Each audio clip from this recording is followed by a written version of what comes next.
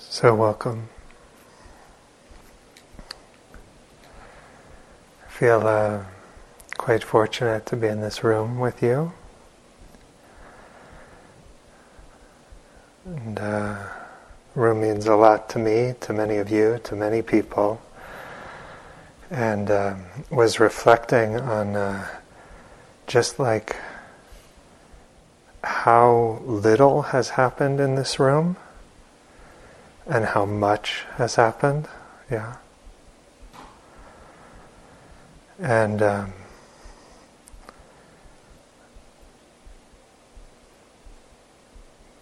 that's kind of magical in itself, but even wilder is the fact that it's not like IMS imports in the human condition. This is actually what it's like to be human. And we're just slowing down enough to see what it's like. And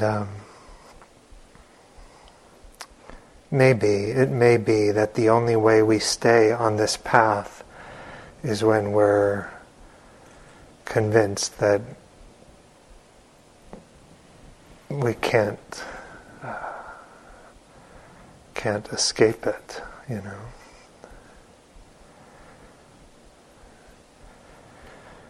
So last night, Aaron spoke about this journey, this path of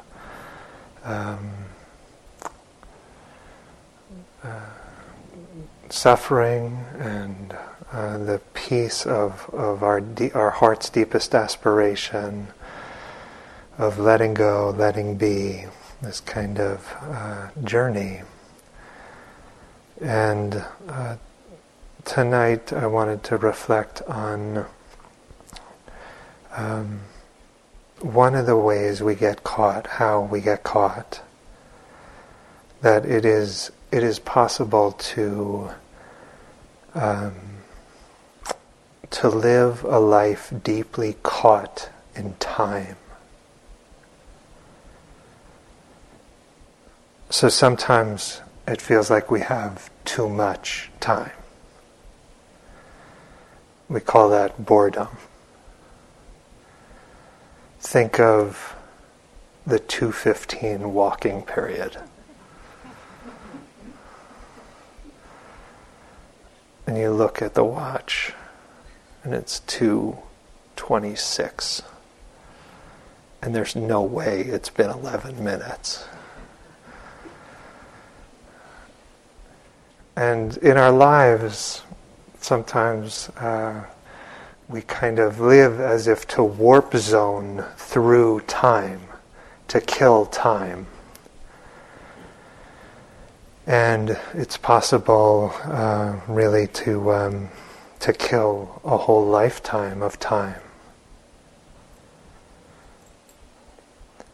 And then sometimes we have too much, too little time, yeah? Too little. We're compressed, we're stressed, we're pressured, the busyness of our lives. Think the efforts to get here, the commute, arranging conditions. We're claustrophobic, not enough time. And sometimes as we approach death, or as we lose someone we love, it's like we can't believe that we've run out of time.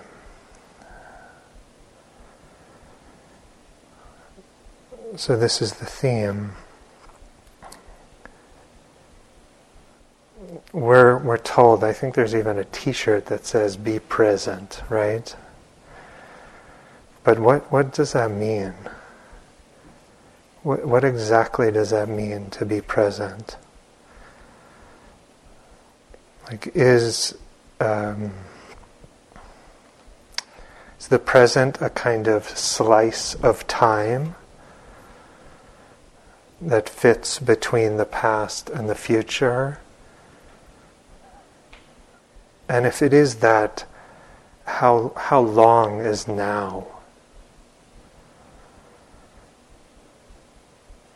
And what would it mean to be somewhere other than the present? Is this just a metaphor? What does it mean to be present? Usually we, by be present, what people mean is something like non-identification with thought. Yeah? To be present is not to be identified with thought, not to be lost in the discursive bubble of thinking. But that's not all that's meant by be present. I remember watching Thich Nhat Hanh move. It was like his body was my cue. Seeing him move to and from the dais, or in the streets and peace walks, or the monastery. And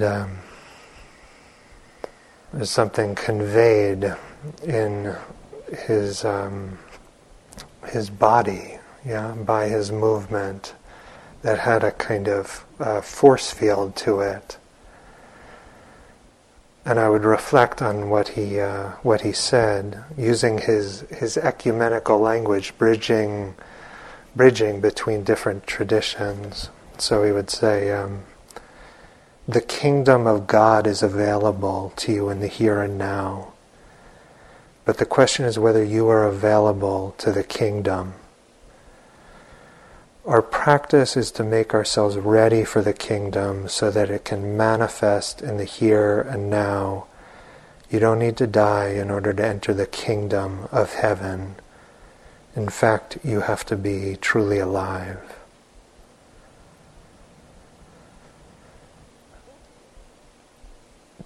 That phrase, to make ourselves available to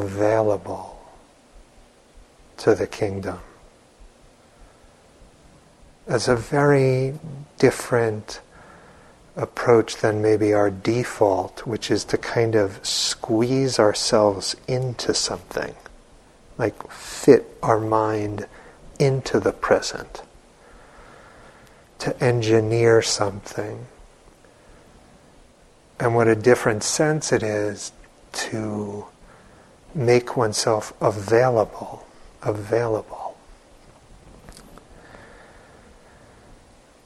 And so, in this journey into the present, the pathway is through our past and our future. The pathway is a very deep encounter with our past and our future. And in our practice, we, I would say, honor and transform our sense of memory and our sense of the future. Not by solving some riddle or equation, but by actually exposing our heart to all of it here, now.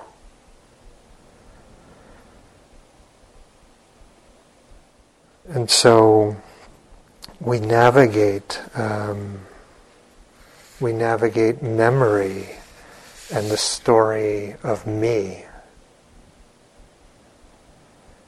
We navigate the relentless pressure to predict the next moment. Yeah? That kind of ongoing model we have, sometimes it's so pervasive that we don't even notice it, but this ongoing model we have of self and world. Yeah? Moment by moment. This is a path of purification, and part of how we make ourselves available to the kingdom is we purify the stickiness of memory and the trepidation of the future.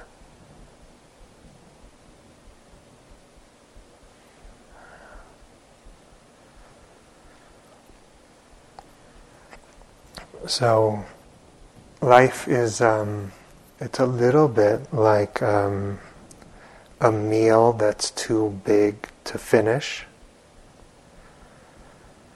You know, it's just like a little too much being human. And sometimes it's fine, we hit a kind of cruising altitude or something, but at the moment-to-moment level, it's like a little bit overwhelming being human. Being bombarded by the senses, being vulnerable to the tides of pleasure and pain, of change. And so we take our posture, and in a way, one of the first realizations is like, oh, there's actually a lot that is undigested. The meal of life that's been a little too much. And maybe this is your first retreat after, maybe it's your first retreat back after 2 years of the pandemic and of everything. And there's a kind of backlog of intensities that need to be met. We see the scale of suffering in the world, and that leaves marks on us. We're going to feel that, and there are going to be memories and traces and lingering energies that are kind of cycling through our system. They manifest as fatigue or agitation or something. But something's happening there. We're actually encountering our life. We're encountering our past. We're sensing karma.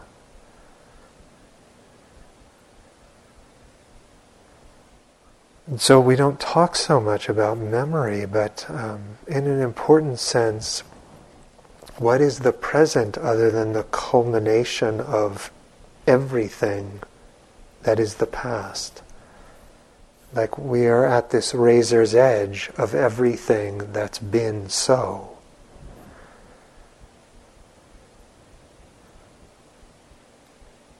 His account of Second World War, Elie Wiesel said, in the end, it is all about memory, its sources and its magnitude, and, of course, its consequences.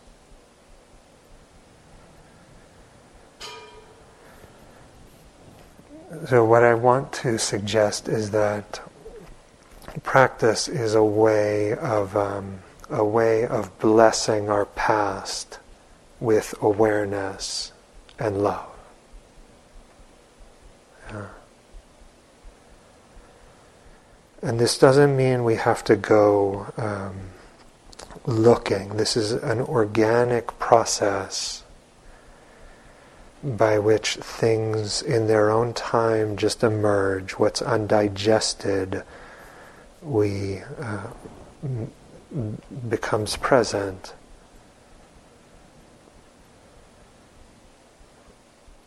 You know, when life is too much, when it's too much, it kind of leaves a trace of some kind, and the past in a way becomes electrified, sharp-edged.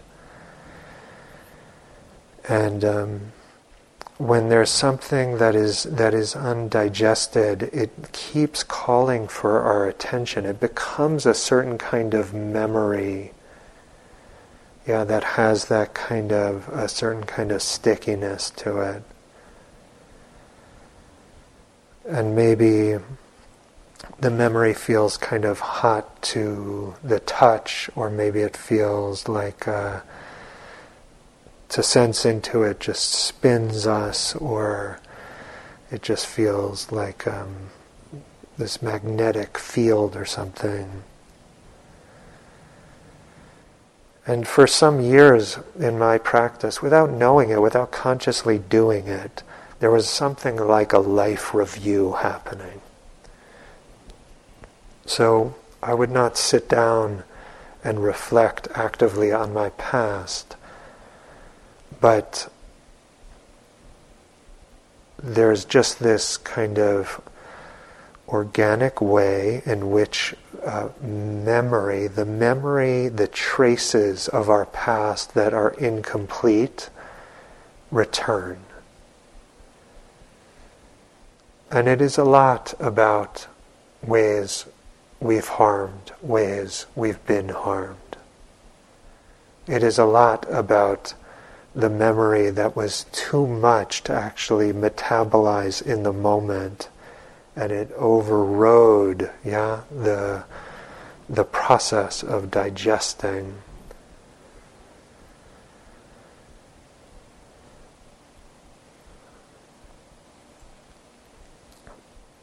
But interestingly, memories are not so much accessed as constructed. And somebody said, like, forgiveness is giving up hope for a better past. But in one sense, the past is static. In another sense, it is living. And the truth is, we often remember from a diluted view. It's like memory gets established in some ways, etched into our hearts at the level of understanding we had then.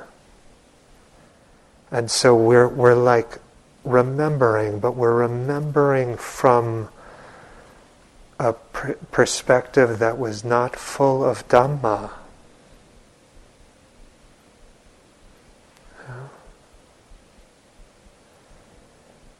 And so, in our path of practice, we're blessing the path with the Dhamma eye. And so this memory, this energy, this habit, this sharp edge, it's like, okay, all of that has its place in the heart. All of that can be blessed, by wisdom and love.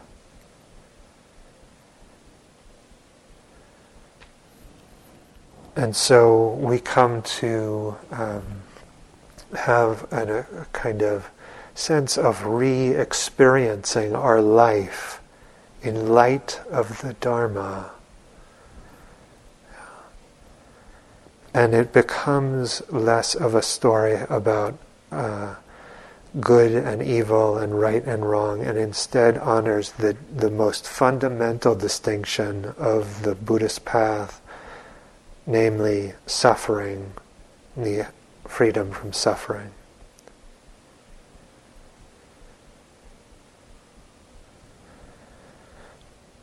Our very sense of self is bound up in memory. In one way, our identity, in some ways, is like the sum of our memories.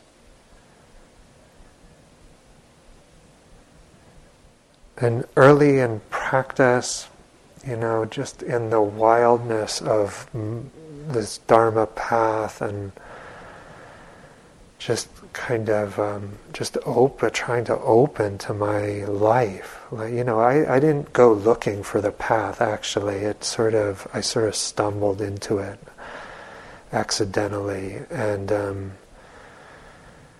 And in the wildness of that early encounter, part of what started to happen was my autobiography became totally unconvincing. Yeah. We seem like we're the expert on it, yeah. But that story is written from a view, yeah. That story is written from a view. And the Buddha said, we must purify our view. We must see with the Dhamma eye. And so we write and rewrite the autobiography, the story of me. We rewrite this in light of Dharma. And that's a different story. Those are different meanings. In a way, we bless all of our former selves with Dharma. We forgive them all. Forgive them all. And this rewriting is it's not something we have to think about all the time. It just is part of the process of this very, kind of alchemical process of digesting our life, cooking our life, one Zen teacher said. And when we're sort of being, we feel the kind of the pull of a certain memory that triggers a certain kind of pattern of thinking, feeling. We feel the pull of a habit that's so familiar and causes suffering. Just to stay in your seat, just to stay with this spoonful of food, just to stay with the next step. That is beginning the path of transformation, beginning the path of smoothing out the sharp edges of our past. And as the kind of the shards of memory start to gather up in the Dharma heart, we feel more whole. We feel more whole. We feel a sense of kind of integration. And there's a sense of can't be ambushed by memory in the same way. And over time, what happens in the course of practice is we develop a kind of higher baseline level of awareness and love as we live. And so we actually come to sort of digest on the fly more and more efficiently. There's less and less of a trace, yeah? It's like, wow, that happened. My heart was impacted. It was totally, just radically open to it. And in that openness, it leaves no trace. Life leaves no trace.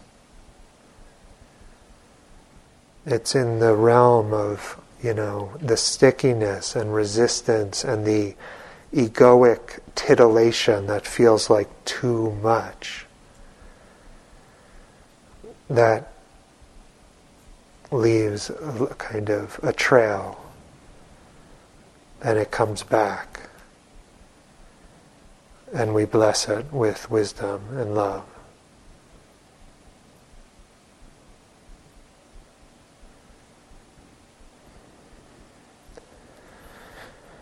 Now, as we practice, we see we're often interested in the past less for its own sake than for what it means about our future.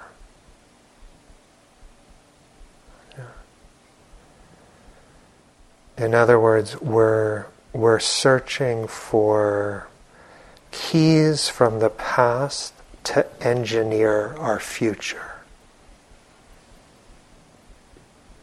So some of why we remember is because, that hurt. Maybe that hurt a lot. And the movement back into memory is an attempt in part to heal that, but maybe more focally to just learn something that can protect us and insulate us from threat, from pain, from loss in the future. And so our past gets tied deeply to our future.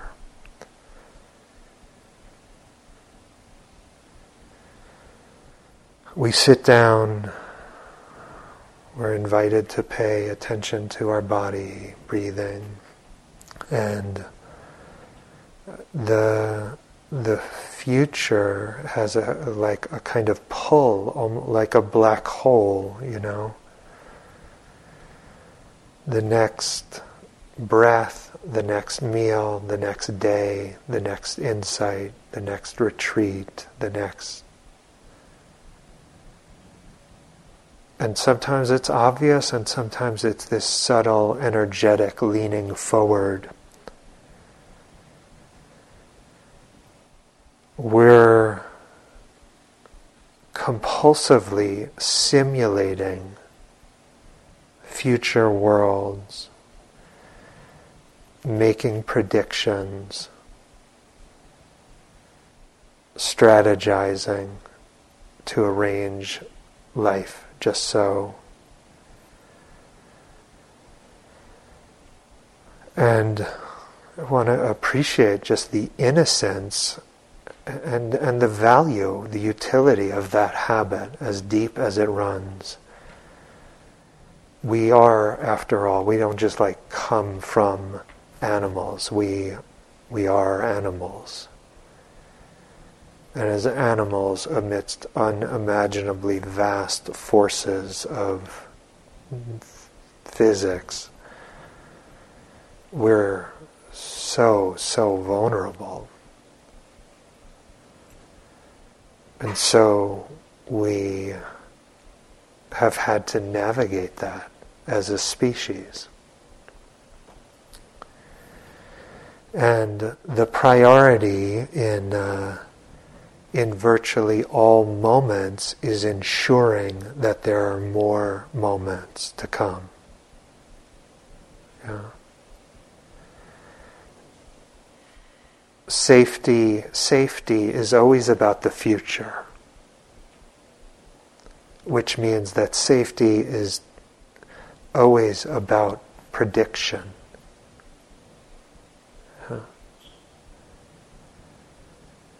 I said our brain is a prediction machine. Yeah, less just passively responding to phenomena, and more plotting out our path into the future, our survival. And so we're always making sure the next moment is going to be okay. We're not waiting for anything to happen. And this means that we're compulsively generating hypotheses, guesses about what's going to happen next. What's the trajectory of this moment? Is this okay? Is this pain okay? Is this heartache okay? Is this draft that feels too cold, or this heat that feels too hot, is this okay? Is this retreat okay? Is my life okay? Is my practice okay? Am I on a trajectory?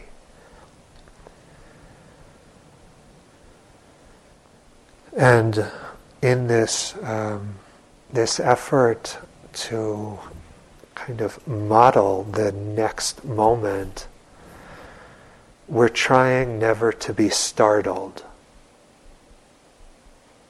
Yeah, we're trying never to be startled by what comes next. And so there's a certain kind of vigilance in all of this. You can feel this just in any given sit.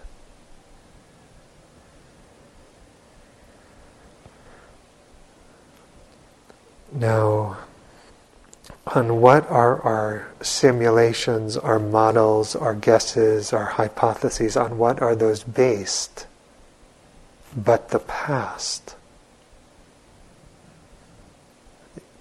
Maybe we say karma. This is what we base the guesses on. So this is Donna Addis and one of her colleagues, brain scientists, saying neuroimaging's provided evidence to suggest that imagining the future relies on much of the same neural machinery as remembering the past.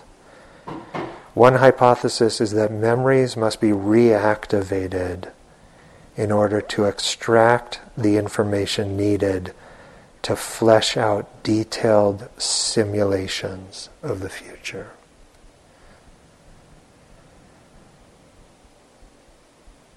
We use our history to predict our future. And in this way, we tie ourselves deeply to what was and what will be. And all of this prediction means that we have to think a lot. We have to think a lot, kind of compulsively making meaning. What is this? What is that? What is this for me? Where is this going?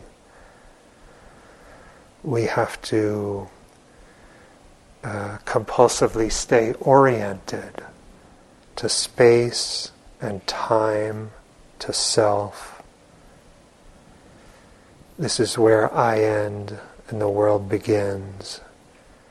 And we're like actually subtly imaging it so much of the time, imaging the outline of our body, imaging the room, imaging others, the origins of sounds, right?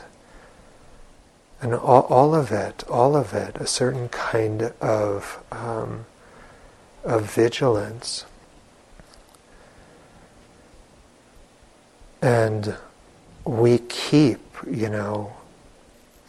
pinging to the tower of me, the kind of sense of the center of my being, or something like that, where there's we keep checking in, keep reiterating the sense of self, keep interpreting phenomena in light through the prism of self.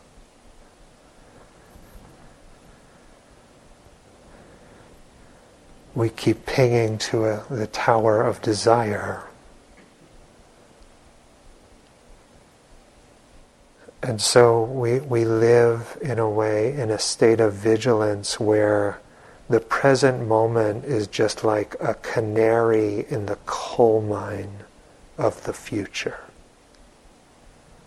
Just this moment is merely a down payment on a promise of our future existence.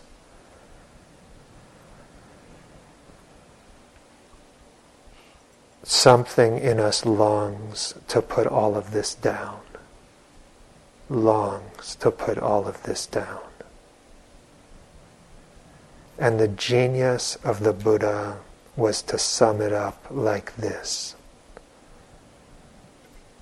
Bharatanha. Bharatanha, the craving to become.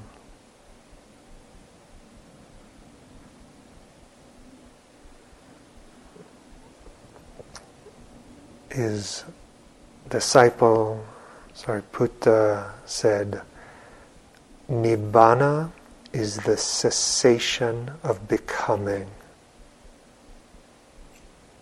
Nibbana is the cessation of becoming. That the momentum of prediction and meaning making and orientation, pinging to the tower of self, sandwiching ourself between past and future, all of that can dissolve.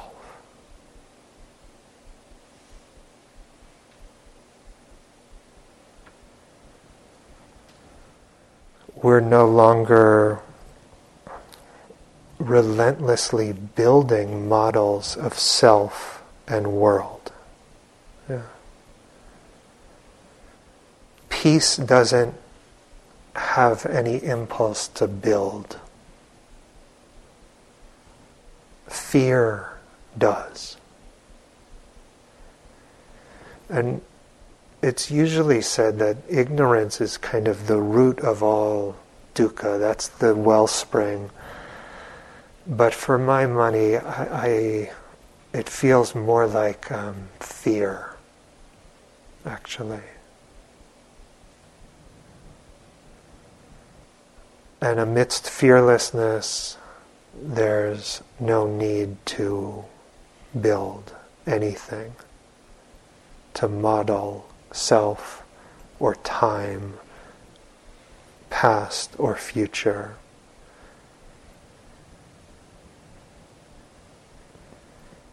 And so we fall into the present. We fall into the present. And even the very, quote, stubborn predictions of my body, it's right here. We close our eyes, and for a long time it's still there. And then as we stop reiterating our sense of self, it starts to become more porous. Everything starts to become more porous, more transparent, more like wind.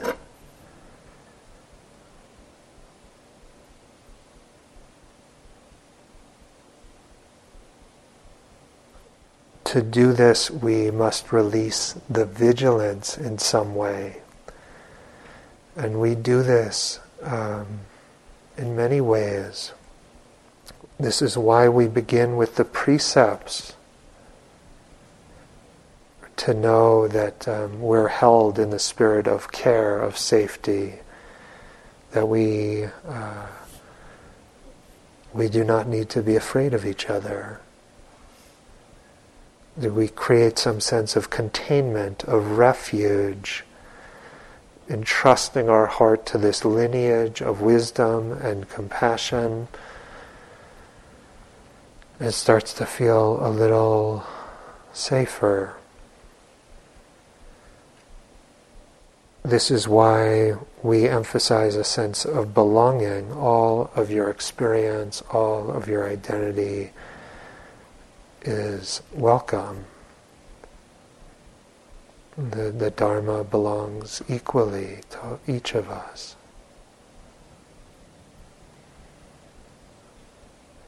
This is why we bless our past with wisdom and love, so that the sharp edges of memory cannot ambush us in the same way. This is why we practice deep, loving, acceptance of all our limitations and foibles, and over time, our inner life starts to feel more and more safe.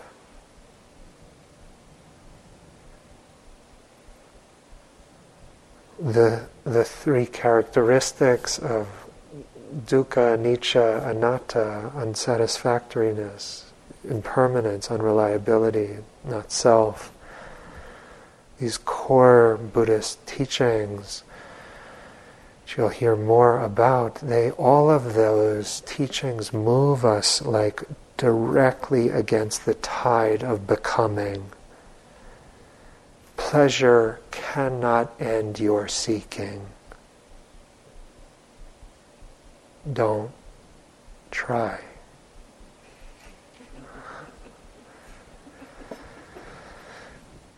The world will never stay still.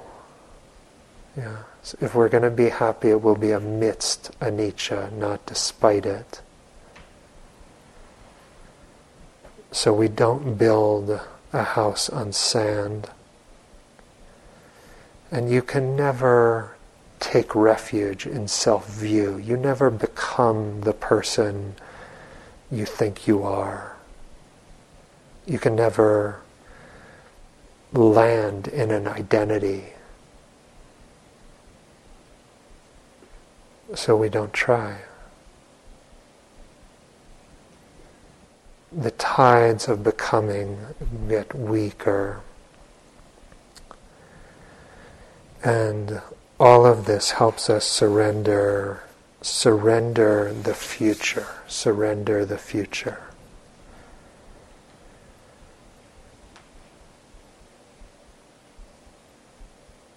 Retreat is, in this sense, a playground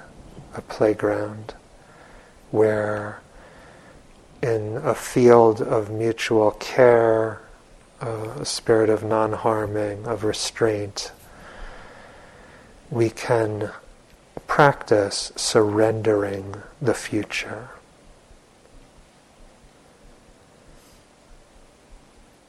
The present is, if we were to say anything of it, maybe I'd say it's bottomless. It's bottomless. And it does not feel like it precedes the future and follows the past. But there is peace. There is peace.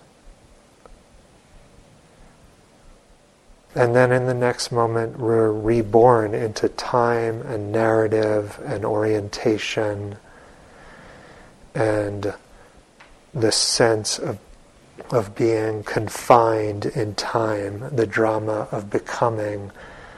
All of that becomes so poignant and beautiful, heartbreaking, worthy of love, worthy of love.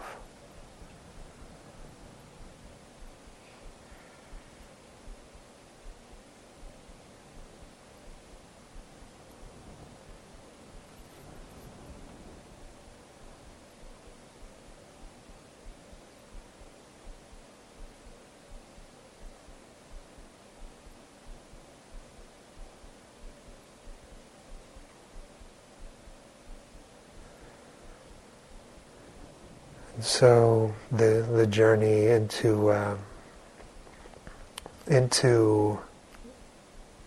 the present is through the highways and byways of our past and our future,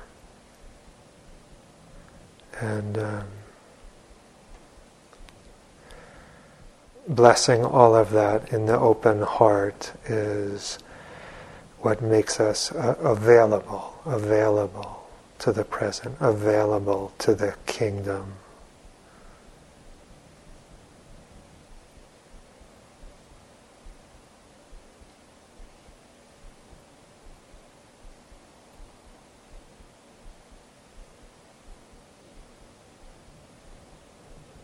Let's just be quiet for a moment.